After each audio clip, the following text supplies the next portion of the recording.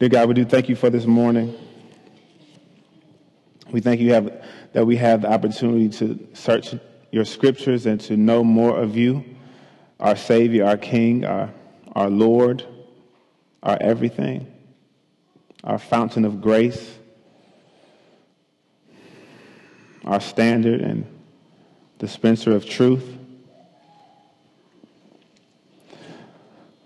Lord God, we come asking you to meet us right now. That you would change us and continue to conform us into your likeness and help us to submit to your word in every way. So in Jesus' name we pray. Amen. Well, we are continuing our series in the Remember Our Calling, and we have gone through the first three M's, our core values. One was the message of the gospel. The other was mercy to the block. Last week we meditated on maturing men, women, and families. And this week we've come to multiplication. And we're going to hear God speak to us about multiplication through the book of Titus. So if you would, turn to page 1000 in those Bibles that's been handed to you. So on page 1000, and we'll be in Titus chapter 1, verses 5 through 9. Titus chapter 1, verses 5 through 9. Titus and the young church are recipients of this letter. The writer is the Apostle Paul. Paul and Titus were close friends. Paul probably led Titus to Christ, and they were also co-workers in the ministry. Paul wrote this letter to give him guidance and encouragement on how to continue his gospel work on this island on this Mediterranean island called Crete. And in these particular verses, he talks about appointing elders and sending out elders. So follow along as I read. Titus chapter 1, verses 5 through 9. This is why I left you in Crete, so that you might put what remained into order and appoint elders in every town as I directed you. If anyone is above reproach, the husband of one wife, and his children are believers, and not open to the charge of debauchery or insubordination. For an overseer, as God's steward, must be above reproach. He must not be arrogant or quick-tempered or a drunkard or violent. Emphasis on the man of one wife or one woman man. So if he is married, then he should be faithful to his wife. He should care for her, lay down his life for her and her alone, and to give intimacy that is reserved singularly for marriage. If his wife dies and he happens to remarry, he is still eligible because the focus is on loyalty and faithfulness to the woman that he is espoused to.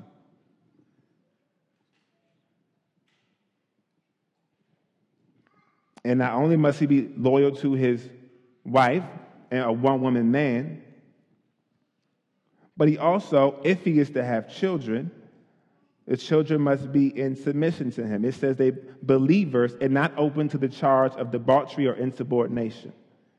These terms, debauchery and insubordination, refer to wild, loose, uncontrollable, reckless living that demonstrates no concern for the law of the land and no concern for the law that's laid down in his home or his parents' authority. They must fall in line and be orderly at home and in public. Now, what kind of throws people off in this one is that it says the term believing. It says believing. Now, that's kind of slightly ambiguous because some may take it as a child must be a genuine believer or a convert, and some would render the word as faithful which would then just be the positive form of the child not being reckless and not being insubordinate. And I think the word faithful is very consistent with the qualifications that's outlined in 1 Timothy 3, where it says the child must be in all submission to he must have his children in all submission. But whatever the case, whether it's a child must be a believer or whether he is just faithful, the main point is that the child must not cause any shame on his household or on the household of God, that is. And so he must not be outwardly unrepentant in sin. That's the goal that Paul is getting at with Titus. The man must be loyal to his wife, obviously, and his children must be in subjection to him and must be under his rule. And now, if a person is not married, can he be an elder or a pastor? Yes. It does not say he must be married, but it's more like if he is married. So therefore, if a man is single, he too must be a one-woman man. But what that looks like for him is that he must treat the sisters of the church with dignity and respect. He must watch the way he talks about them. He must watch his advances. He must not be flirtatious in any way. And does this mean that he must have children? No, it also is in the same way, the phrase when we think of does an elder have to have children, the answer is no. This mainly is referencing to if he has children, his children must be in subjection to him. So an elder must be blameless at home. And why? Simply because if a man can't take care of his household, how will he take care of the household of God? That's what he says in 1 Timothy 3. If he doesn't know how to manage his own household, how will he care for God's church? It's very likely that if he is unloving at home or in his private life, then he will be unloving to the people in his church. And if he can't influence and direct his own house towards righteousness, then he won't be able to direct and influence the people in his church towards righteousness. Sadly, there's been some confusion about this. Because sometimes a person who is reckless at home still has a church that grows. Quotes, grows. How does that happen? God's grace. God uses broken vessels to do wonderful things. The problem is that sometimes that particular pastor may think that because his church is growing by God's grace, that he is in the will of God, and that is not the case. And so it's our responsibility then, if we observe someone who is out of line at home, to, one, grab other people, grab other elders maybe, and ask him to address it and point it out to him. And if nothing happens, then we may have to consider other things. But we must not sit under leadership in which their home is in a wreck.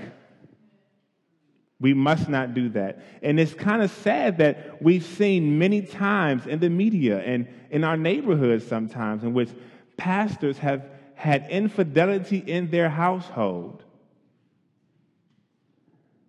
And the church splits and some stay with the pastor.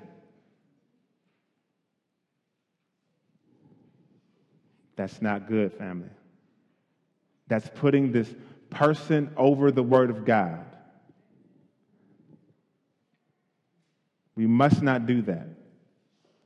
And we must pray for pastors who are in those situations. So a pastor must be blameless at home, but he also must be blameless in character. Look at verse 7.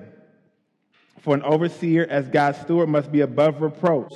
He must not be arrogant or quick-tempered or a drunkard or violent or greedy for gain.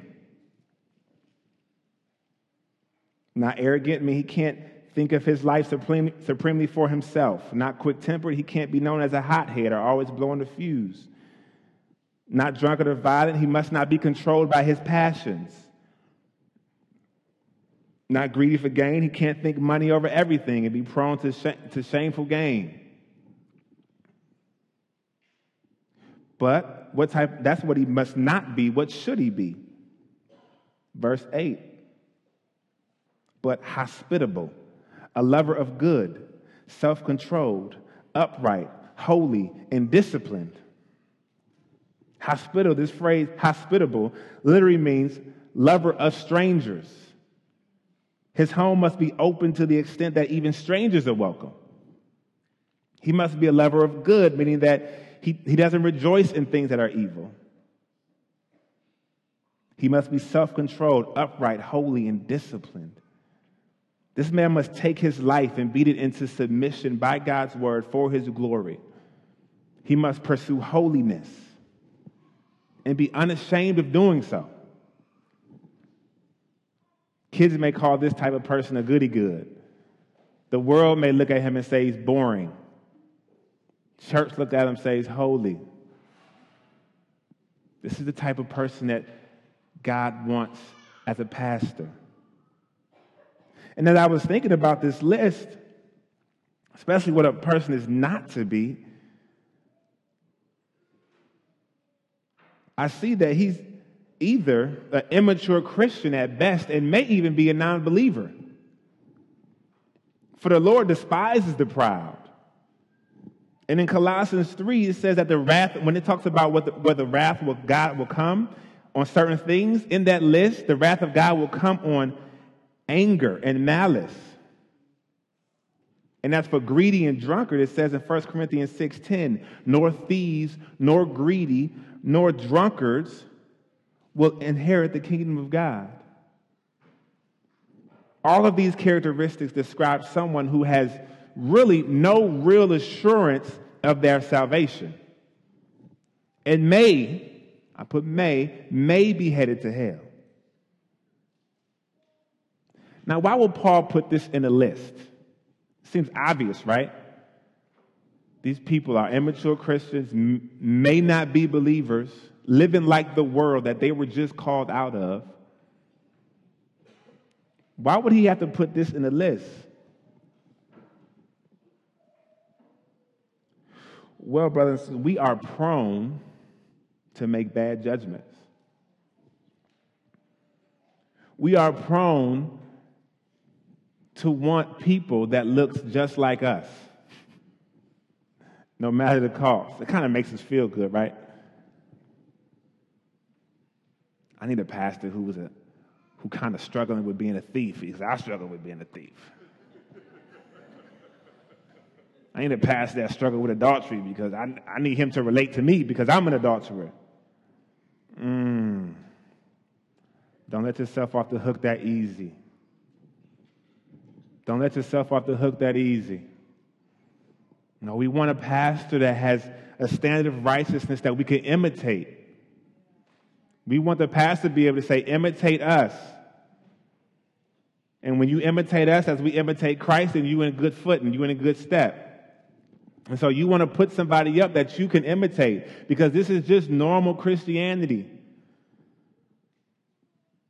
But sometimes in our sinfulness, we want to lower the bar for what we should be.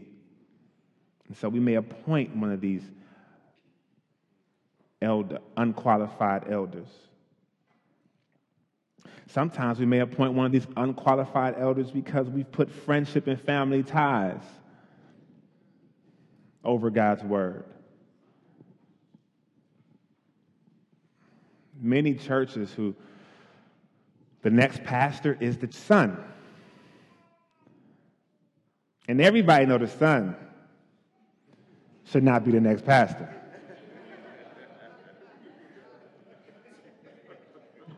But yet, the next pastor is the son in line. Can't put family ties over this. His souls are too precious for that. And sometimes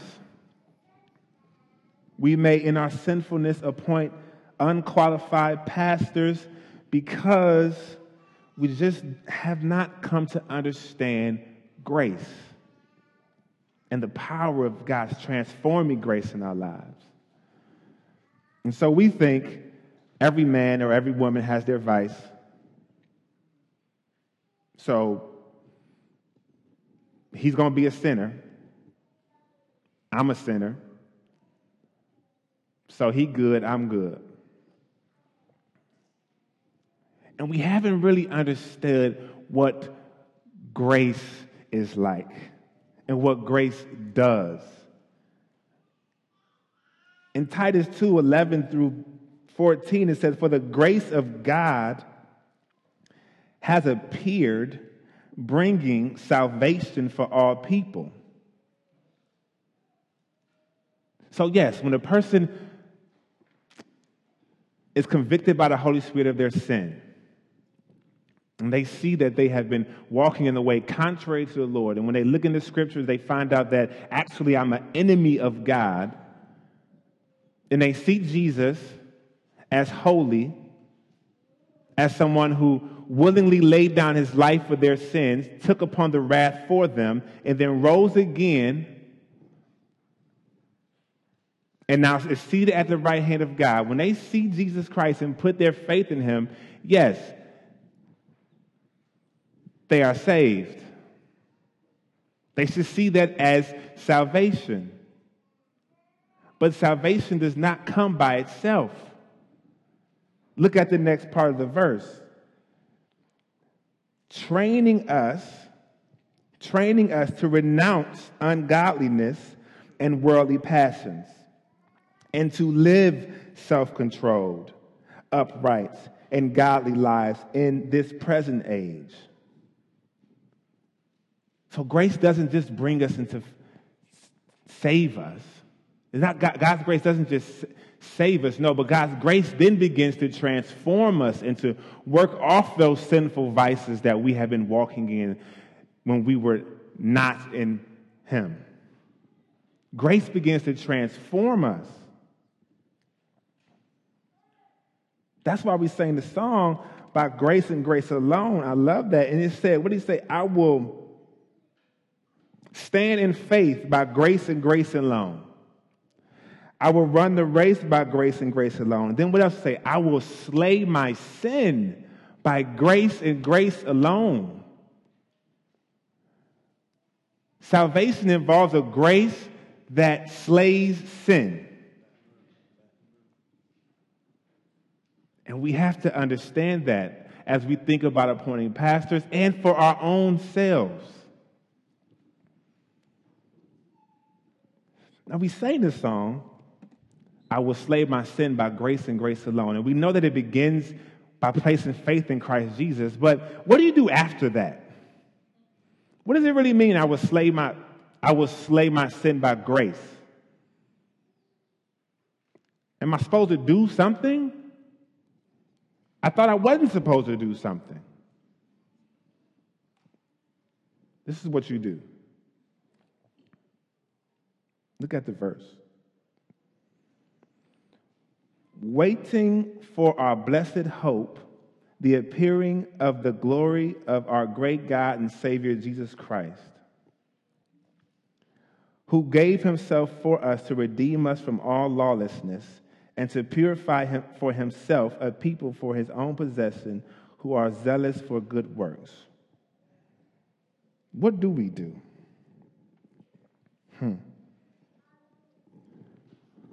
We wait. We look. We long. We rest in Jesus Christ.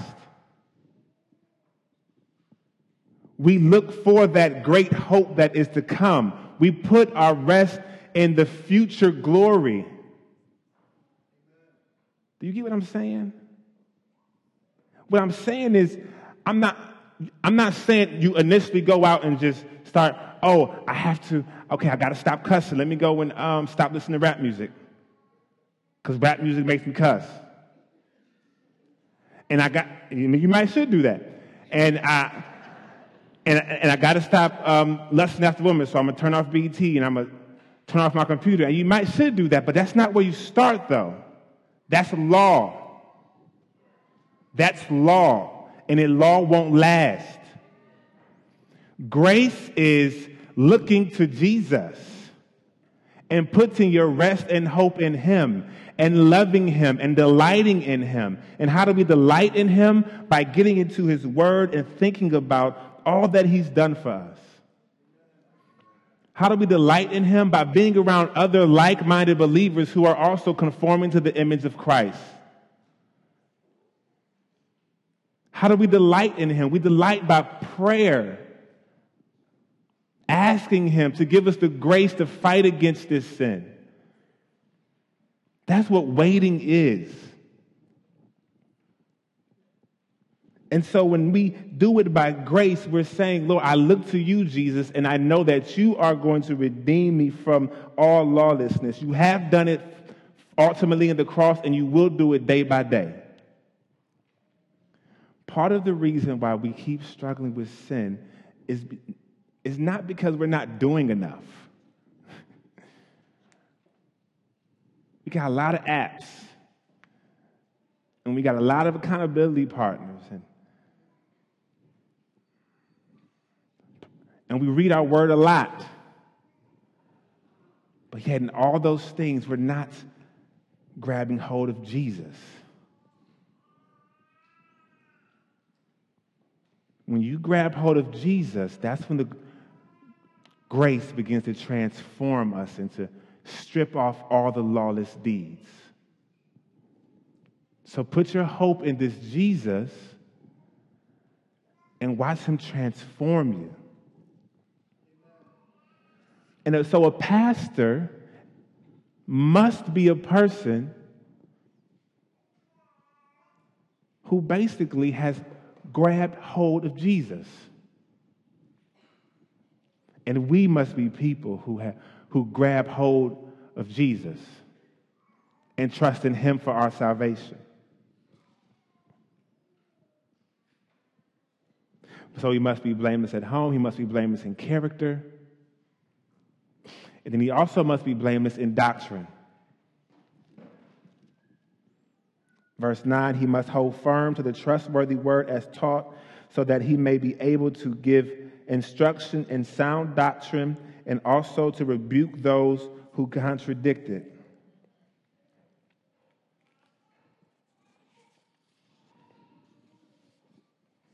You see, I like that he used the word hold firm, because it gives a picture of how a tight grip on God's word and holding it close. He is a man of the word. He saturates himself in the word. He walks according to it. He knows it. He lives under it. He knows the God of the word. And he holds firm to the word, the trustworthy word that has been taught. You know, the gospel has not changed. It's trustworthy. Why do you think a lot of, let's say Hinduism for instance. Why do you think there's so many gods? Probably because one God just didn't work out. Probably. And if you look at a bunch of religions, what you will see is that the message continues kind of to shift. They trying to get it, don't get it. But this gospel is an eternal gospel. You know that, right? This gospel was preached at the beginning of time. This gospel was preached with Adam and Eve. When he told Adam and Eve that he would give them a seed that would crush the serpent's head. This gospel was preached with Abraham when he told him he would give him a seed that would bless the nations.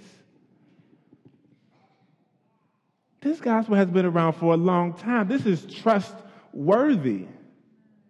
We don't have to deviate from it. We don't have to add to it. Because it's from the God that cannot lie. This is a trustworthy gospel we have. And therefore, the pastor must hold to it, and he must teach from it. And he must do two things. He must instruct, and he must be able to refute. This is what gives the pastoral role kind of its distinction from, I guess, non-pastoral role. Is that he gives himself to using the word to instruct others and to fight off false teachers. His time is spent using the word to edify the body. And he does so with a definite clarity and a wisdom and winsomeness that just begs for people to come and receive instruction from him. How many people have been around Jahil and not left a little more holier? Every time I leave holier. And it ain't because of him. It's because every time he talks, he has a word on his lips. He spews word when he prays. That's the type of man that's a pastor. I loved when we had our elders meeting at one point, and when we were going through some tough times, and Pastor Matt stood up and said, "What I do know is that Satan doesn't want us to succeed in our church plan." That's a man of God's word who sees things from God's perspective.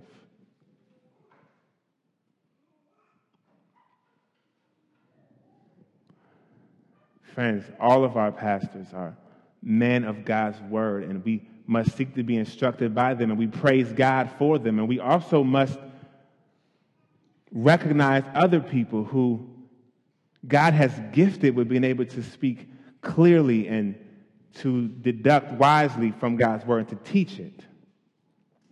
These are the type of people that we must appoint as pastors.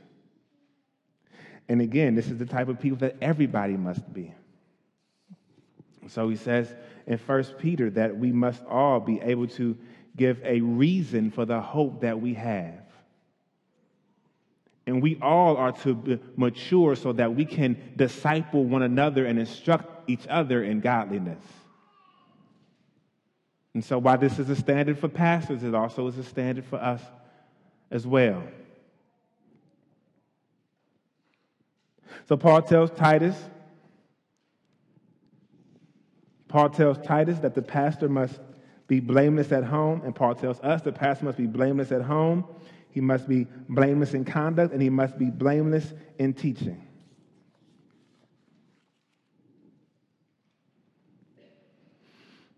And those type of pastors that we should raise up. And that we should recognize and appoint. But what do we do with those pastors after we recognize them? What does Paul tell Titus? Go back to verse 5. He says, "Appoint elders in every town as I directed you."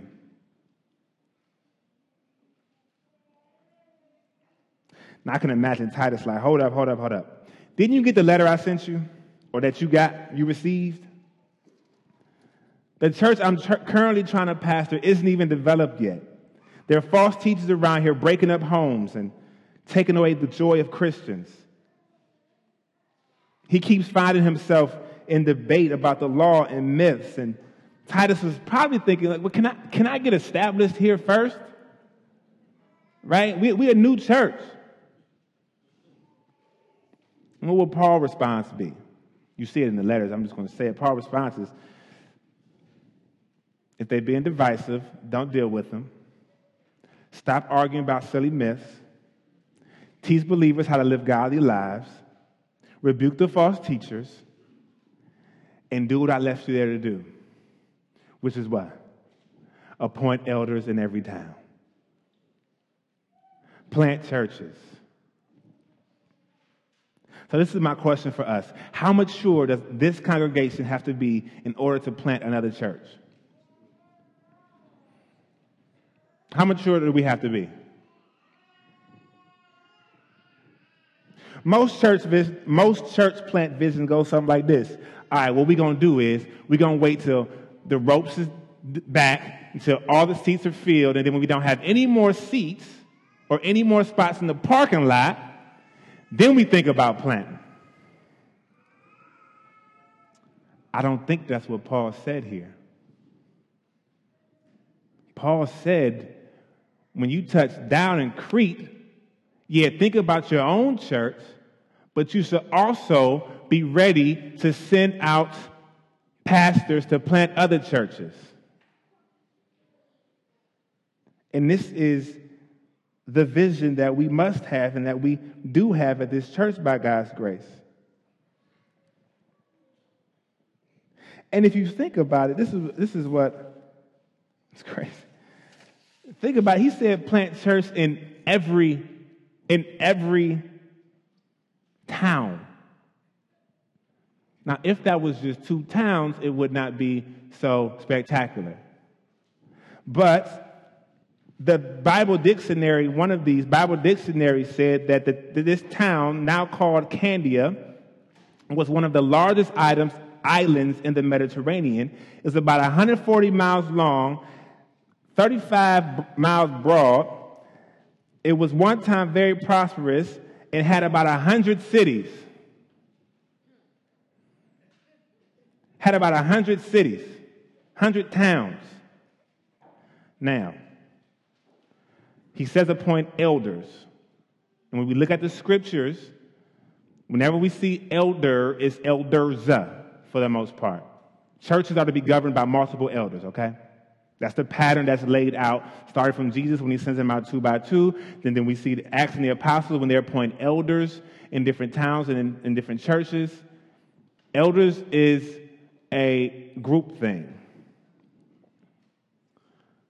Now we got 100 towns, and we got the minimum of 2 elders. That will deplete your church real fast. That's 200 people that you trying to send out to go plant churches, to go be elders in other cities and towns. But is this not the heart of Jesus?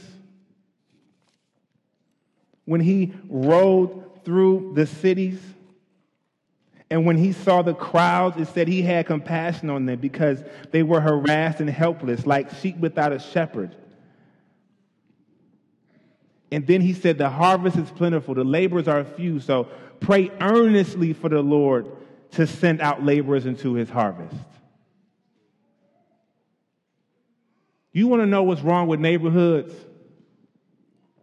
For real, for real. From God's perspective, it ain't enough godly churches with godly pastors.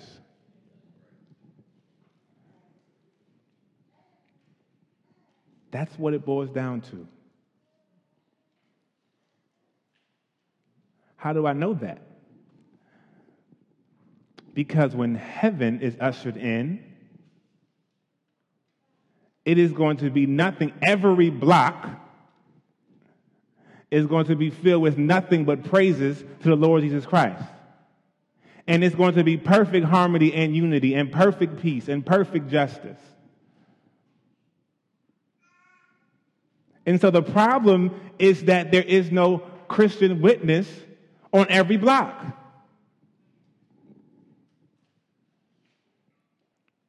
So that means we should do what? We should try to put a church, a gospel witness, on every block. Every block, yes. I am not exaggerating. Every block. The problem is not as too many churches in the neighborhood. The problem is that Christians sometimes don't be united. But we should have, there are two churches I know right now that are planting in the Deanwood area where I would love to go to plant a church. And we should be praying for their churches. Revolution DC, headed up by Devin Turner, and another church by Mr. Bonner called Greater Love Fellowship Bible Church. We should be praying for them often, thinking about how we could help those church plants. And yet we should also send another church plant over there. For the people who may not enter those, they may enter this one. And God will still be gathering sheep, and that's his goal. His goal is to gather sheep. And if he does it with another church plant in the same area, well, to God be the glory. And so we want to be a church that plants churches on every block that we see. The whole earth is the Lord's and the fullness thereof. And we want to reclaim it for him. And so we should go and make disciples and plant churches. In his book, Color Your World with Natural Church Development, this one author writes, he asked the person, what is the true fruit of an apple tree? And the person replied, the true fruit of an apple tree is an apple, of course. But then the guy said, you're wrong. The true fruit of an apple tree is not an apple, but another apple tree. And the true fruit of a small group is not a new Christian, but another small group. And the true fruit of evangelists is not just a convert, but new evangelists. And the true fruit of a church is not a new group, but rather another church. Growth is not us increasing in number, but it's us increasing God's number by going out and making disciples and praying that he would bring more people into a covenant body as a church. Growth for you as an individual, yes, is growing in maturity as a Christian, but it's also multiplying yourself and pastoring others and leading others to grow in Christ's likeness. That's what multiplication is about. That's what our church, that's what we want to be about. And so we ask for God's grace in helping us in this area. Let's pray.